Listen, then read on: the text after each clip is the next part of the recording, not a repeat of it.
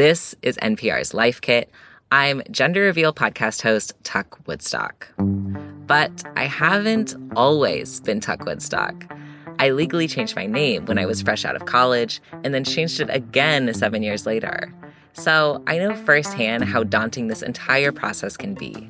From choosing your new name, to filing for a court order, to updating your info with your bank, and the pharmacy, and the gym, and the library, and all the utilities companies. And I could go on here, but the point is, name changes can be intimidating even in the easiest possible scenario. And when you're trans, nothing is ever the easiest possible scenario. Credit bureaus have a very hard time with first name changes. So they are used to changing women's last names when they get married, and your credit follows you and everything is lovely. For a trans person who is changing their first name, or even maybe more than their first name, they kind of just short circuit. That's Charlie Arrowood, an attorney whose work focuses on name and gender marker changes for trans folks. They'll be sharing their expertise, which, to be clear, is not legal advice, throughout this episode. And this is my friend Julian Fitzpatrick, who knows about the credit bureau issue all too well. I have excellent credit, and when I applied for a new apartment right after I had changed my name, my new landlord was like, "You have no credit score. It's 0." And I was like, what? Like, I have worked so hard for this good credit. I emailed him a screenshot from my credit card statement that was like 810 or whatever, like, incredible score I had. And he was like, all right, seems fine. But I was like, oh no, I have a 0 credit? The good news is that Julian was able to get their amazing credit score back by submitting their name change paperwork to the credit bureaus. And they're still really glad they changed their name, despite any bureaucratic hiccups. Today on Life Kit, we're sharing our top tips for a successful and minimally stressful name change. And as we do, just remember that choosing a new name is ultimately this big, beautiful, priceless gift that you're giving to yourself as an investment in your future happiness. Sometimes that investment might involve a little paperwork, but that doesn't mean it's not totally worth it. So whether you're just starting your search for possible names or working up the courage to take that trip to the courthouse, this episode is for you.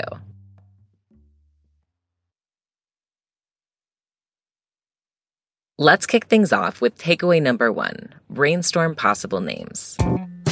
There are all sorts of jokes and stereotypes about how trans people pick their names.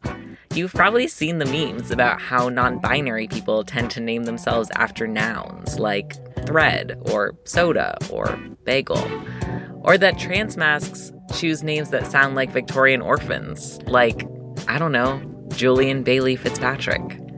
Someone, and I'm not naming any names here, may have named themselves after a Montucky Cold Snacks joke that went too far. But at the end of the day, it doesn't matter how you choose your name. What matters is that it's what feels right to you. So set aside time to scroll through baby name websites, explore your family tree, browse your bookshelves, take a walk through nature, and keep an eye out because you never know where inspiration might strike. I had a coworker whose kid's name was Julian, and I was like, every time he talked about his son, I was like, I love that name. I wish that was my name. I literally every time was like, I wish that was my name. And just one day somebody was like, well, why don't you just make it your name? You can do that. Once you've got that perfect name picked out, or a list of ideas that you're trying to narrow down, it's time for takeaway number 2. Take your new name out for a test drive. There's a lot of ways you can do this. Julian recommends the classic caffeinated option. Take a different name to different coffee shops and see how it sounds when it gets called out. Like, if you don't want to tell anyone else, you can just go to a bunch of different coffee shops and be like, here's my order for, Beezus or something. I did also totally do that. I did that, though, at a place where I think people recognize me. And then I was like, they know that I'm using different names. This is a nightmare. I gotta move. That is a nightmare. I would leave the country. If the coffee shop method feels a little too chaotic, another tried and true tactic is to enlist the help of a trusted group of friends. When you hear your roommates calling you by that new name or see it pop up in the group chat, It's always going to feel a little weird at first, but over time, you'll hopefully be able to tell whether that's a good weird or just a weird weird. I actually joined a queer writing group in early 2021. And even though I hadn't come out, I told them, and they started calling me by the name Chloe. And we went by that for several months. That's Den-Michelle Norris, editor-in-chief at Electric Literature and co-host of the Food for Thought podcast. She had chosen the name Chloe in tribute to one of her favorite novelists. But testing the name in a group of other trans and queer writers helped her realize that Chloe just didn't quite fit. I felt like I wasn't 100% in love with that name, but I couldn't come up with a better name. And so I just sat with that for a few months. Remember that it's completely normal to experiment with multiple names before you find one that feels good.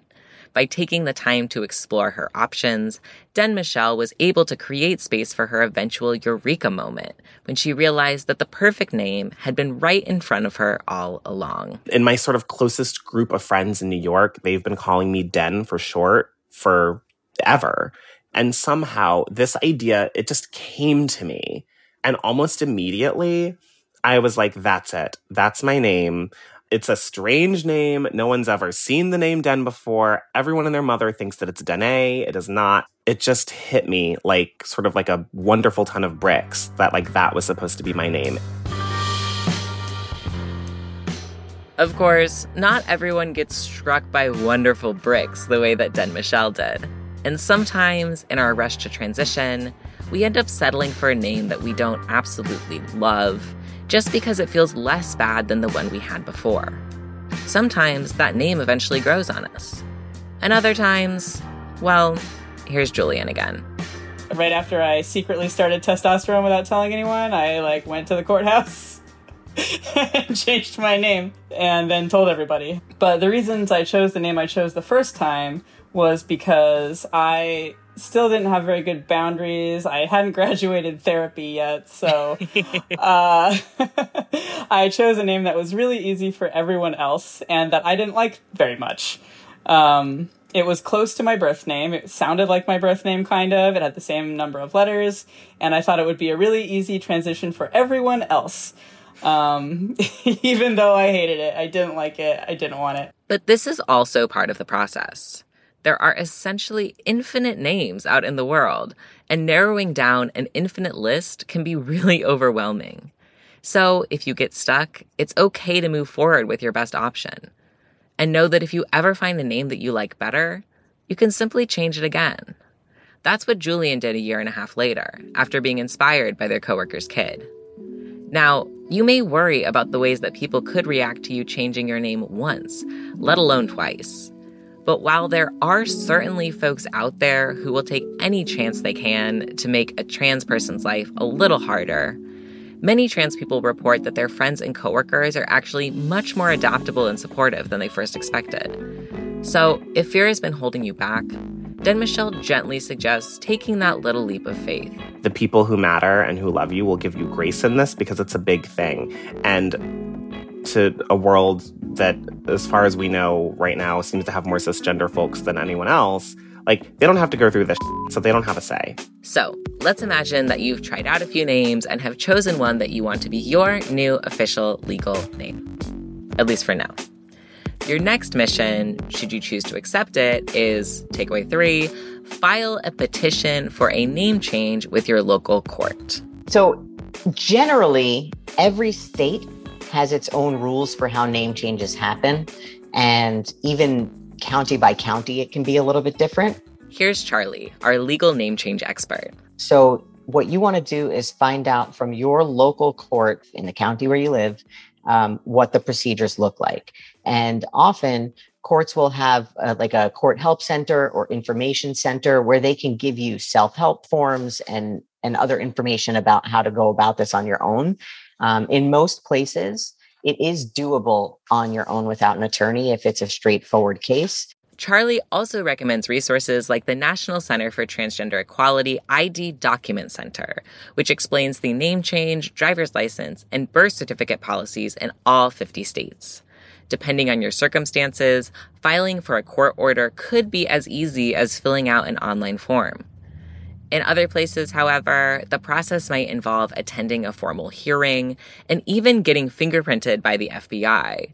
You'll also need to pay a filing fee, which could cost anywhere from $50 in Hawaii to $450 in California, plus additional costs for things like certified copies. And you might also be required to advertise your name change in a local newspaper, which is known as a publication requirement. And that brings us to our fourth takeaway. Keep yourself safe. If you're at all nervous about publishing your personal information in a newspaper, you can request a publication waiver. It all started, the publication thing, when creditors needed to know whether a debtor changed their name. So they would put it in the newspaper when that was where people got information. And now that's not how we get information anymore. So it was turning into, in New York, your old name, new name, date of birth, place of birth, and where you live going in the newspaper. And then that file is also public in the court system. So asking for a publication waiver, asking for the record to be sealed, is a thing that some trans people may want to look into if it's available where they live. If you need help, Charlie suggests reaching out to a legal aid resource or local LGBTQ organization. And if you're extra concerned about privacy, which is understandable given the way that trans people are currently being targeted by both state and non-state actors, you can use services like Delete Me or OneRep to remove records of your old name from various online databases. So, you've got your name picked out, you've got your court order. Now, all that's left is to update your information with virtually every organization you've ever come into contact with. I call it whack-a-mole. You go DMV, Social Security, passport, whatever else you may need to change, you do that one by one. And there's no monolithic database that knows that you have changed your name. When you walk out of the court with your court orders, nobody knows that that is you until you affirmatively tell someone. It is very normal to feel frustrated or overwhelmed at this point in the process. Most people aren't excited to spend the afternoon contacting 3 separate credit bureaus or running around town replacing all of their credit cards. But the good news is that you don't actually have to get everything done in a day, or a month, or even a year. Other than a few specific circumstances, like a pending immigration or disability application, there isn't a strict time limit on updating your documents, nor is there a specific order of operations that you need to follow. And that brings us to our next takeaway, which I'll let Charlie take this one. Take everything one step at a time. The whole picture is very intimidating, but you can only do one thing at a time anyway. One step at a time. Make a list of the documents that you personally use most often or that feel most emotionally significant to you, and get those updated first. For example, if you feel very attached to having a new birth certificate, by all means, figure out how to get that updated. But if you don't care about a new birth certificate, the great news is that you probably never actually have to get that one changed.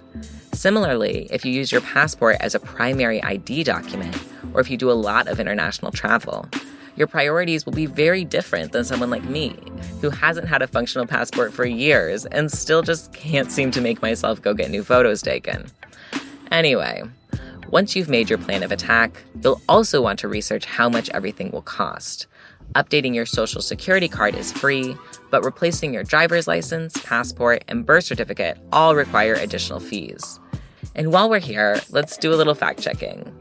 Is it true that you can get a free legal name change when you get married?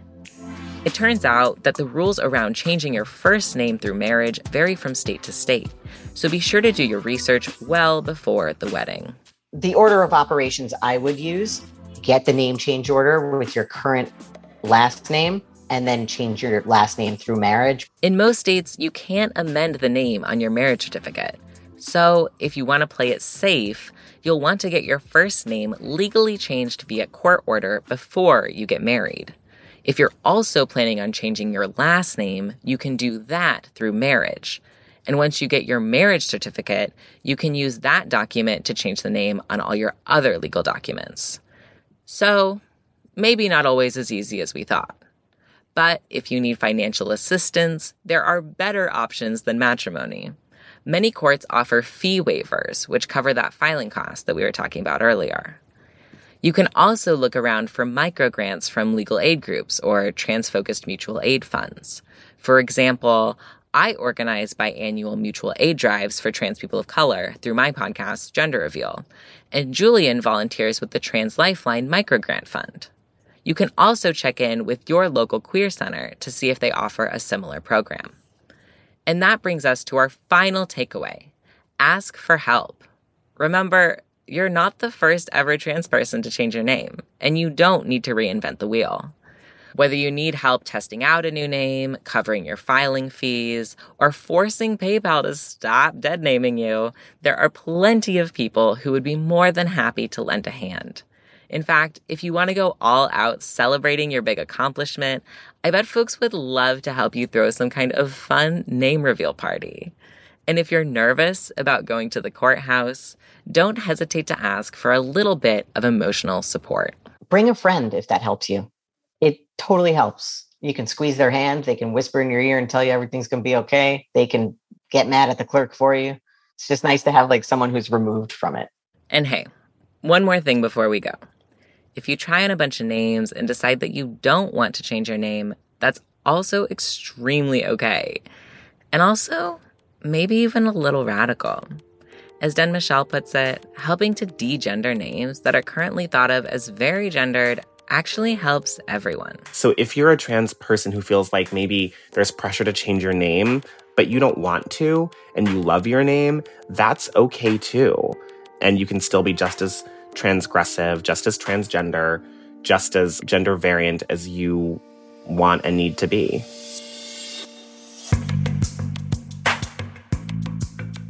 We've covered a lot, so let's recap.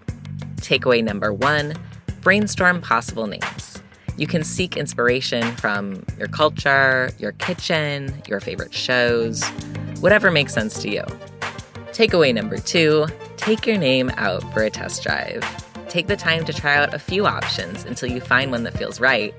And remember that if you change your mind later, you'd simply be joining a long line of lovely people who have renamed ourselves multiple times. Takeaway number 3, file a petition for a name change with your local court. Takeaway number 4, keep yourself safe.